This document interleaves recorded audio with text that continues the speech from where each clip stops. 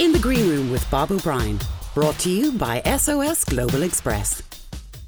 So today, folks, we're in the Green Room for the last time on this series of podcasts, and I'm delighted to have Rebecca Travis, who was brave enough to be the first on the podcast with me, without a script, I must add, and she was brave enough to jump on board. I wanted to bring Rebecca back in, and I wanted Rebecca to chat with me and chat to Sarah Cottrell, who's an up-and-coming tour manager with Irish band Picture This, who I've spent the last year behind the scenes advancing some stuff and helping her out along the way and guiding. I wanted to chat to two women in the industry, one in the industry for such a long time. And Sarah, I suppose you come into the industry kind of starting off in a way at our level. And what a lovely way to finish a podcast with two great tour managers. So Rebecca, Sarah, welcome to the Green Room. So Rebecca, thanks for coming back in. No probs, and well done. I've listened to them all since, and they're all great. Really interesting chat from some people I know, some people I don't know, but really interesting. Well done for doing it. Well, thanks. Sarah, you know what? Can I start with you? Because you work with Picture This, and I met you through Picture This, and we were introduced to Brian Whitehead, who we've known for years. And I think Brian knew you, and Brian saw you, and Brian spotted something in you, and he kind of knew from his experience you'd make a great tour manager. Yeah, thank God he took that chance. I was doing some like guest relations stuff for the Coronas on and off, just really their big shows. I was working full-time in marketing agencies, but I always enjoyed the music and events. And one day I randomly got a phone call from Brian Whitehead, who you don't expect to ring you when you don't really know him. You know of him, but you don't know him in your phone book. And he rang and said, are you free this week to meet? And I wasn't, but I dropped everything and made myself free. And I went and I had my CV printed because I like to be organised in a little folder. I put it on the table and I was like, there's my CV. He's like, I don't want it. Do you want the job? I said, well, what is the job like? And he said, well, I need a tour manager for Picture This. I was like, yeah, I've never been a tour manager before. And he's like, I don't care. Do you want the job? I know you can do it. I was like, okay, I'm in. So he's regretted it ever since, has he? Yeah. I didn't know what the meeting was. I thought maybe it was like just coming in to help them with their bigger shows like I did with the Coronas. I remember coming home to my husband that night and just saying, I just got offered my dream job. And like to me back then, and it still is my dream job. Like I love every minute of it, but I just didn't think, back then I always wanted to work in the music industry, but those jobs don't come up on, jobs.ie or any of those sites that you look on when you're job hunting. So to me, it was a real opportunity to get into something and just learn, and here I am a year and a half later. I mean, going back to say, Rebecca, when you were telling us when I suppose we started off years ago, it was very much a sort of a closed scene, really. And I mean, I was lucky to get a lucky break and get a job in a studio in Dublin with all the guys there. But it is very hard to break into it. And like Rebecca, you were saying when you started off with regular music, and you had to first build up that network of meeting all the various tours coming in and promoters and stuff like that. And in a way, I suppose, building up the confidence in ourselves, you just need a few years to build up the confidence. Sarah, I can see that with you now. I mean, I've been out on a couple of dates and I've seen how you run stuff. I mean, that confidence is there and everybody has the confidence in you. And it's a huge difference. Rebecca, isn't it a huge difference when people trust you and they put the confidence in you and they get it back in spades? Absolutely. Fair play to Brian for giving you that break, for seeing it in you, because obviously we can, people can plod away as production assistants or tour assistants and it takes a while to get that break. But in reality, you were clearly, easily capable of doing it, and you got to do it straight away, it's absolutely fantastic. And, from all I hear, you're doing great. So that's brilliant. Great band, Picture This. I know, it's crazy, but I used to go to their shows.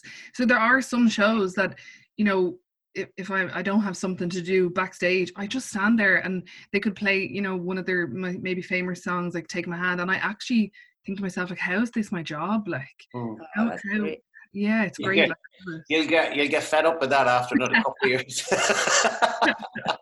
I always probably like that with Franz Ferdinand as well, because I was their assistant and then became the tour manager, but was also a big fan of the band, and that was my first TM role. It was very exciting. I mean, we should all get a bit of that when we watch our artist on stage. You should get that kind of, wow, this is my job. Aren't they amazing? And I always find if I've had a frustrating day, it'll always make you feel better. Even back to the days on Riverdance when 25 of them had come in with annoying questions, you'd go and you'd watch them in that line and you'd think, look at them, aren't they fantastic? And we should have a pride in the people we're working for. That's a very healthy thing. If you don't have that, it's not so good. You know, on saying that, Rebecca, the Juliet had said the other night that you know, a big part of her, I suppose, her day when she gets time is to be able to go out into the audience and have a look and see that sort of connection with the people and the smile on people's faces, and that kind of makes it. Can I ask you guys? I know there's been a lot of changes over the years since, Rebecca, you start. I'm not going to say you'd have found it harder at the outset, but certainly have things got easier? Is there more roles for women in music? I get asked this, or have been asked this quite a lot over the years, and I have to say that I can't really remember a time or an instance that I've felt that I haven't got something or I've been unfairly treated or looked upon because I'm a woman. I haven't experienced it, I'm glad to say. Obviously there were far less women, well, there's still far less women than men in the industry, but it's more and more now. There's more and more tour managers and production managers. Sarah, have you had that? No, I really haven't. I mean, I'm only doing it a year and a half with the guides, and I am on an all-male crew, which is great. Mm-hmm. But I haven't felt that at all, to be honest. That's great. That's fantastic. Yeah, even to go on from that, I feel like there's such a nice community of women in it. Like, I got to meet Rebecca like 2 Christmases ago through a friend. Our band were performing at a charity dinner she had on. And then I've even had moments where I'm in Germany panicking over a visa, and I've been able to ring the likes of Caroline Henry, who people will know. And I didn't know her before it, but she knew who I was, and I got her number. And, you know, there's just a really nice little community of people that can ring each other and help on, you know, visa issues, which everyone's had. Oh, absolutely. I was lucky in the early days, actually, talking about Caroline Henry. I met her on the early days of Riverdance, and she was always lovely. Duchess Sue Iredale as well was hugely encouraging for me and had me round to the house the day she was working for MCD and her husband for U2. And, you know, she had me round to the house and was so helpful, so supportive. You know, I think it's important that we carry that on and guide the sort of future generation of TMs or music industry people, and, you know, bring up the next generation, because I was lucky enough to have that support when I was starting out. The reason I asked both of you was, I know, Sarah, from chatting to you and Rebecca, that Sarah, you have been in contact with Rebecca, and from when you met that time at the gig and stuff like that. So there's another phone you can pick up. And going back actually on a sort of funnier note, visa hell and US visa hell, or multiple visas, and checking where everybody's second passport is, and somebody's left it on the pillow in his aunt's brother's uncle's house, and they're at the airport, and passport panic, visa panic. Oh, passport panic. I had a thing as well, he'll remain nameless, but a certain lead singer of a band, I used to call it the passport pat, because when he would go to look for his passport, and it happened on a number of occasions, and he would tap his pockets and straight away say, "I gave you my passport." And it was just like just an instant reaction. "I gave it to you." A real kind of a slightly aggressive kind of, "You've got my passport." And then he'd pat again, he'd go, "Oh no, I've got it." And off he'd go to check in or whatever. No sort of, "Oh, sorry about that." It's just like, "You've got it." "Oh no, I've got it." But I used to call it the passport pat. And now, you know, I always say to people, never joke about passports. It's the one thing. It's not funny. Keep it on you. And, you know, if you do have a problem, you have lost it, you know, you have to go through that process of checking every single thing. 9 times out of 10, they'll find it. But there is, unfortunately, the occasional 1 time out of 10 where they've lost it. And you know what? I was speaking to Juliet the other night, and I've asked about unsung heroes on tour, and by and large it's the tour caterers and drivers. And Juliet said the other night that one of her unsung heroes on the road are the travel agents. Not any specific travel agent, but every touring travel agent, in the sense that, you know, they get all the information from you guys up front. They've got all the passports. They know all the faces of people, all the dates of birth. They could probably nearly ream them off. They know all the different preferences for hotels and airlines of a group of maybe 50, 60 or 10 or whatever number. But they're never on the tour.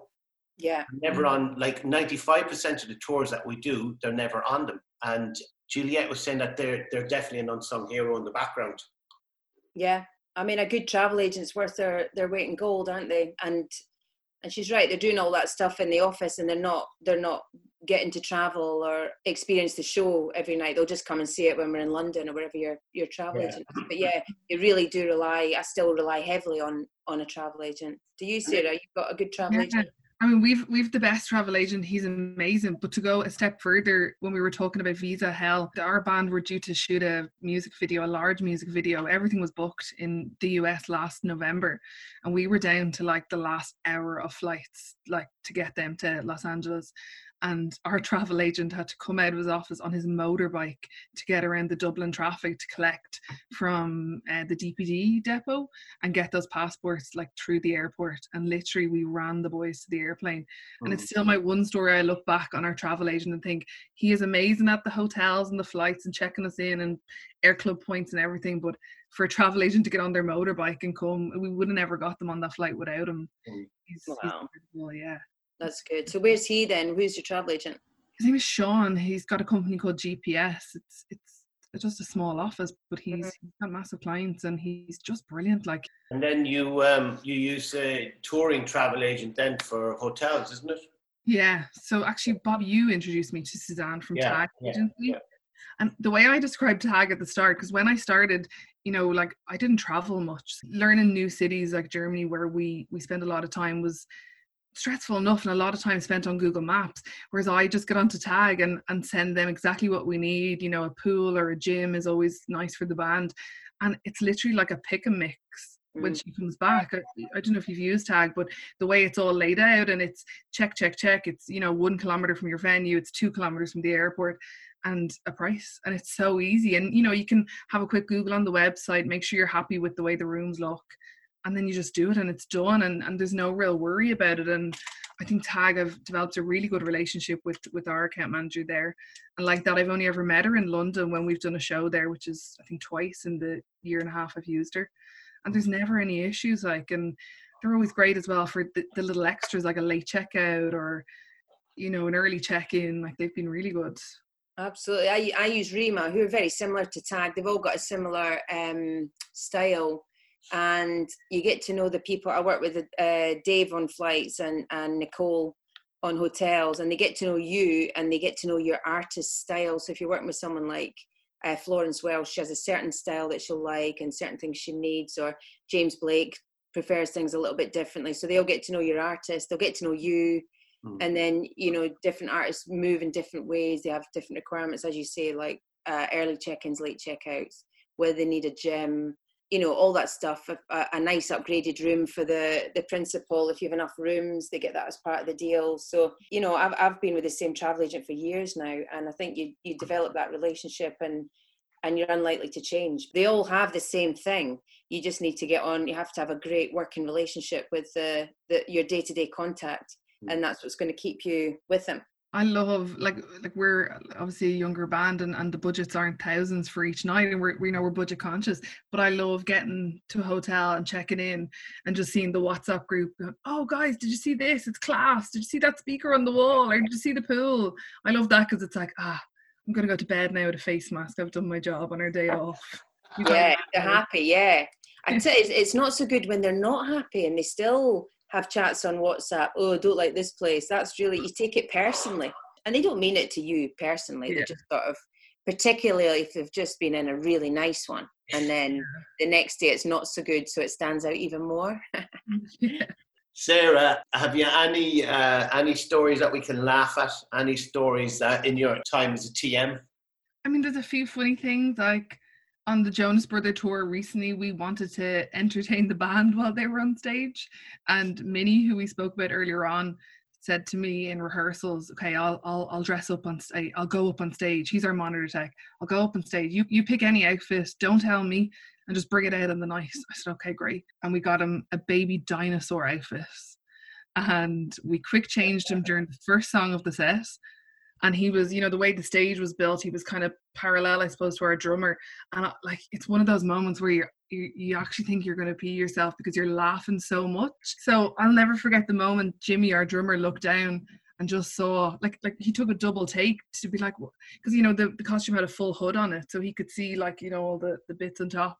And then we got Minnie at the end to go up and do a guitar change with the lead singer to make sure that the audience saw us and make sure all the band. It was just one of those moments where we just laughed about it. We're still laughing about it for days after. On one of our tours last year, you know, the lead singer does this kind of piece in one of the songs where he goes down and kind of rocks out on his knees and his pants ripped goes down the side. I've never dealt with this before. I don't even sew my own clothes. And he ran off stage to me, and the two of us just looked at each other as if to be like, what do we do? And thankfully he's professional and he just sang on. But every night after that, I had a pair of trousers like in my pocket waiting just in case anything happened. We had that, Bob, didn't we, on Franz Ferdinand? Do you remember that? Alex did a big kick. Yeah. And the seam of the whole inside leg on one side just went on his trousers. Yeah. And we got Spooner, the guitar. He came off and he's like, you know, the guitar, like, what do I do? And Spooner just got a big thing of gaffer tape, and we just gaffer taped his trousers shut. It was a massive rip, not right up, thankfully, just the leg. And then the next day, I was like you, but I did a lot on that too. I was sitting repairing the trousers the next day before he went on stage. God, yeah, those were the days. Sarah, do you like tour busing and all that? Yeah, I actually love it. I had that fear before my first tour bus of like, how will I go toilet and how will I wash my face and will the boys be smelly? But I've been really blessed. They're not smelly, just to say. And they're very clean and I love it. We all have the same bunk beds, the same setup.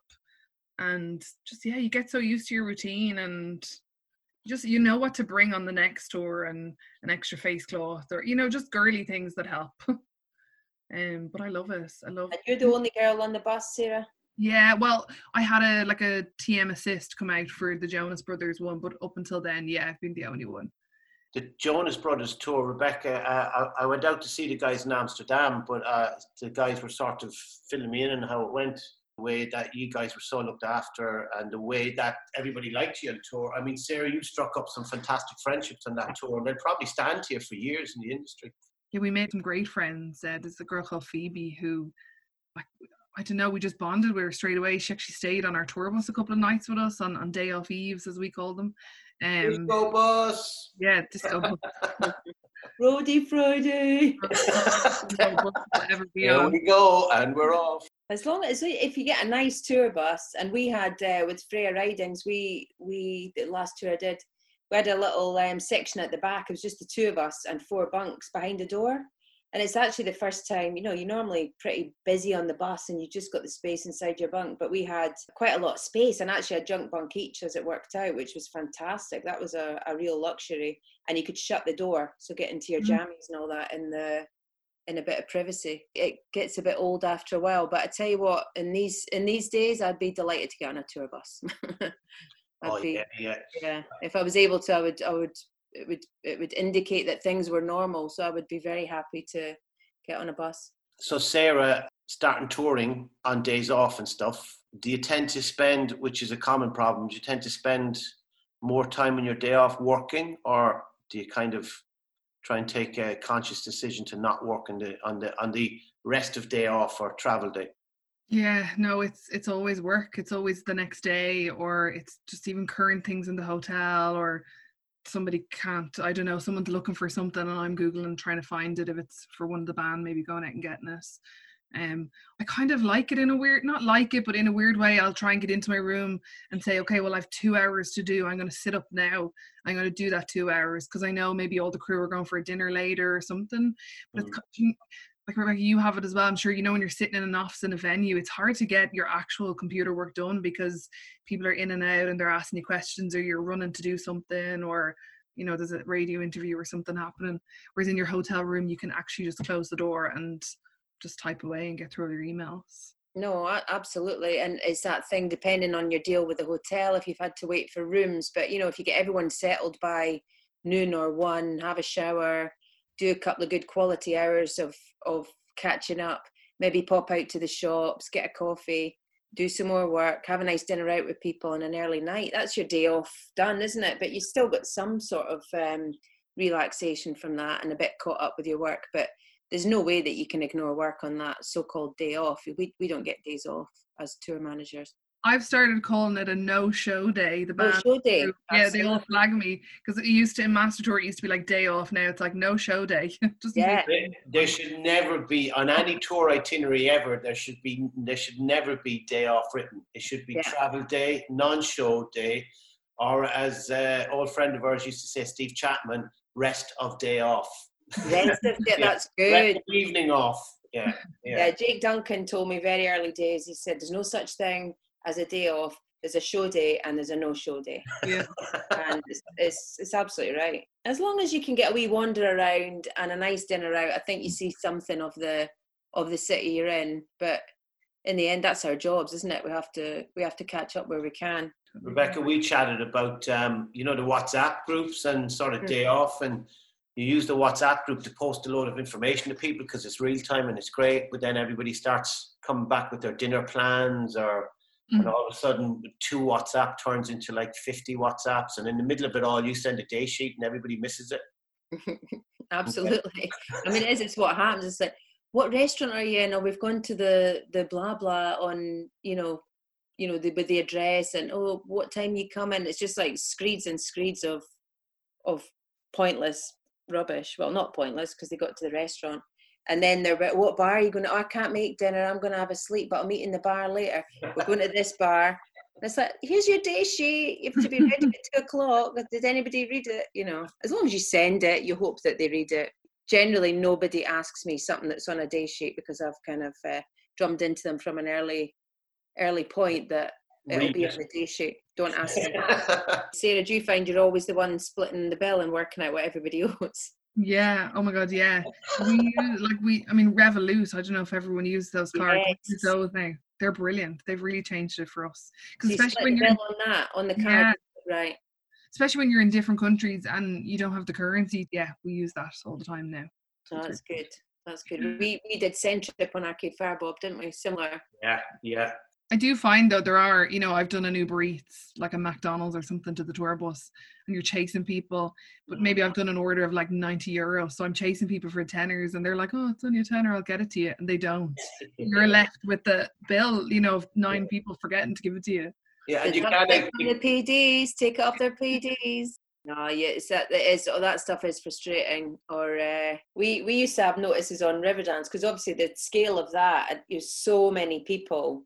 You had to get information to people, and we used to have notice boards and frustrated company manager, and I did logistics. We all had notes up, and the dancers used to start tearing little bits away of the sign, like whether it was to just annoy us or to use it to write something on or whatever. So you'd put a sign up in the morning, you'd go back to like a third of the sign. They would never take a bit that was writing on it, but it just looked terrible. You're like, what are they doing? And I definitely think they did it as a wind up. Just every so often someone would pass and just rip a little bit off these big notice boards we had. God, the smallest things, but we hated all the signs, all the do's and don'ts. And so Sarah, I've had this with Rebecca earlier on. Do you have a pet hate on tour?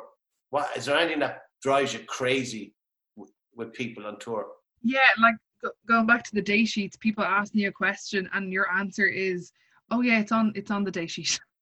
and like simple things like, what time are we on stage? Well, that's definitely on the day sheet. I might have forgotten something, but that one's definitely there. Yeah. Definitely. I sense a bit of sarcasm there. And I try to be really sweet with them. I try, and they're probably listening to this, I try to open my phone and I say, oh yeah, I'll just check Master Tour and I'll tell you while I'm standing there beside them to show how easy it is. But that's definitely a pet hate. Do you like Master Tour? I do. I probably use it more than the people I work with. I do use it, yeah. I think it's a great app. I think the update they did not so long ago was super, and it had a lot more in it, and yeah. I did, Sarah, on a lighter note, I was telling the lads that you were going to come on to the green room, the band, and one of them said to me, ask her about what she does on her days off, filling in some WhatsApp with useless information that none of us ever read. Unbelievable.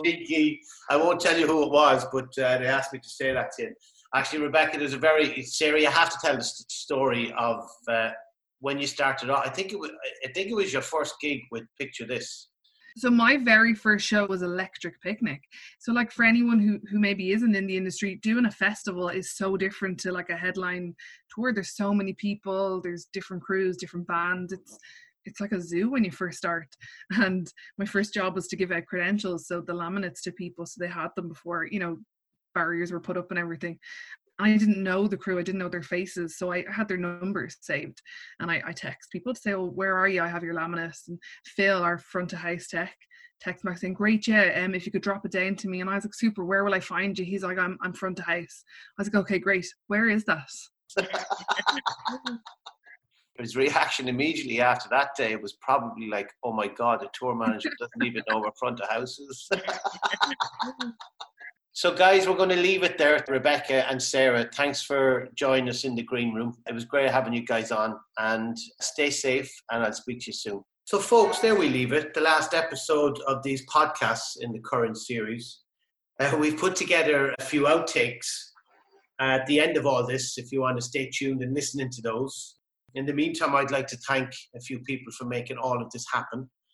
First of all, I'd like to thank the guests who sat in the green room with me over the last few weeks, and thanks for having the conversations. I'd like to thank the listeners for tuning in.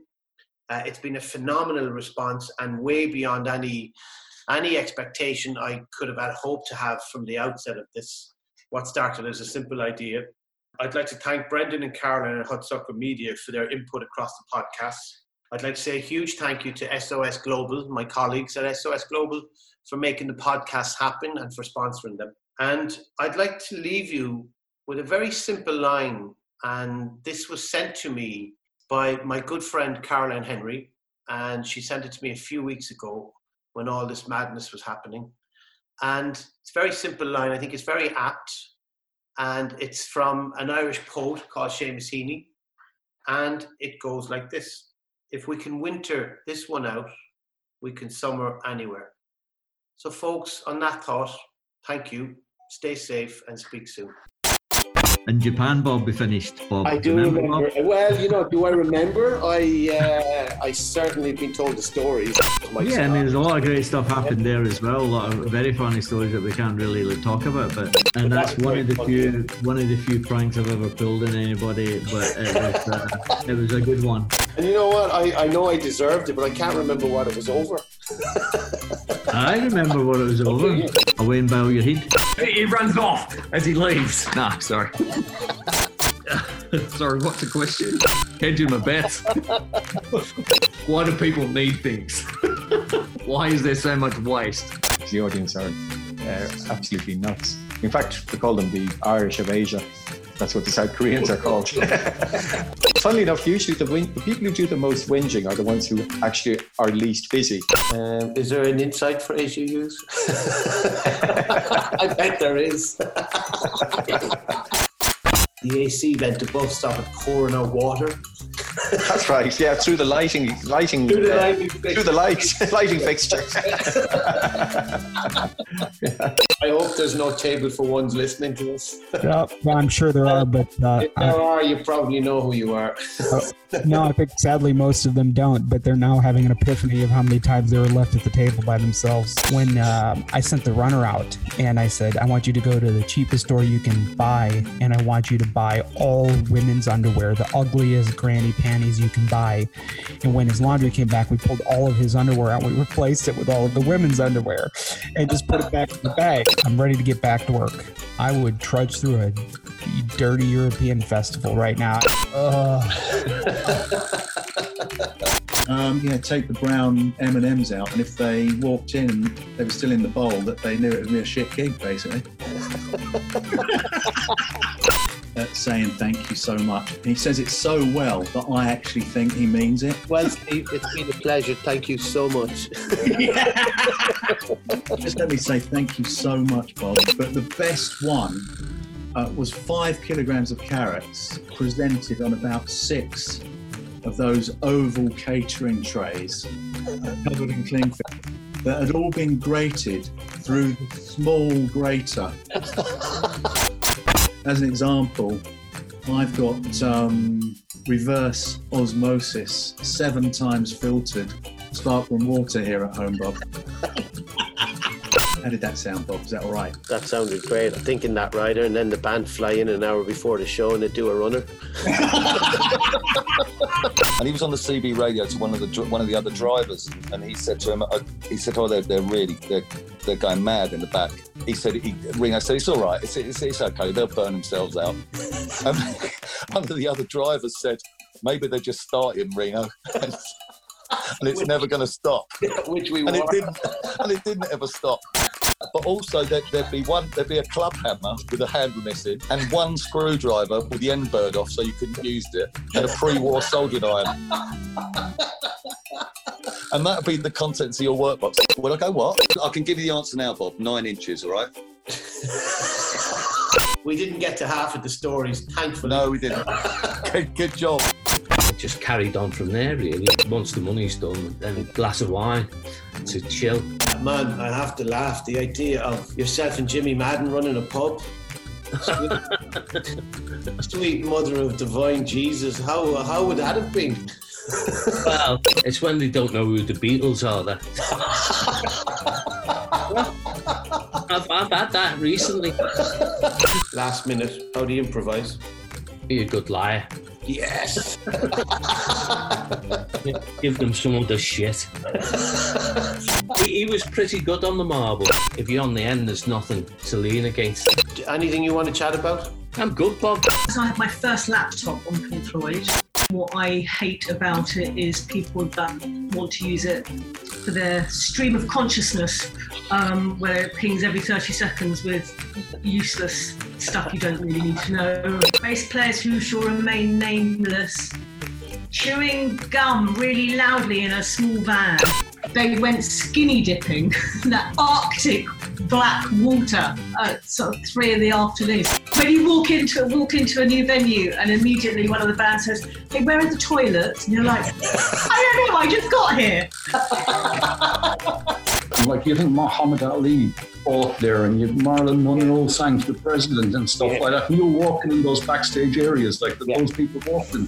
It's a very simple thing. Tea bags left beside the Burko boiler next to the dustbin right there. My idea of hell is really as roadies do, is go, well, no. Jesus, that's brilliant. I'm sure there's an awful lot of people who design the show to tour the UK and Europe, and then you get to the NEC in Birmingham. And it's touching their nose. The artist is banging their head off the PA cab. I thought you'd nodded off there, Bob. Anything else, guys? Not really, just my grey roots are utterly horrific. I'm going to tell you now, right? I'm not going to edit that bit out, so everybody... Oh, come on. But our hairdresser's open in Ireland. Sarah, in the middle of the tour this year, got married. Bob decided to ruin my centerpieces in my wedding at the end of the night. I'll edit it very carefully as well. Yeah, don't make us sound daft. Just let me go do one more just in case, because that was very serious. Like bloody Terry Wogan here, isn't he? In the Green Room, sponsored by SOS Global Express, proudly supporting the frontline efforts throughout the COVID-19 pandemic.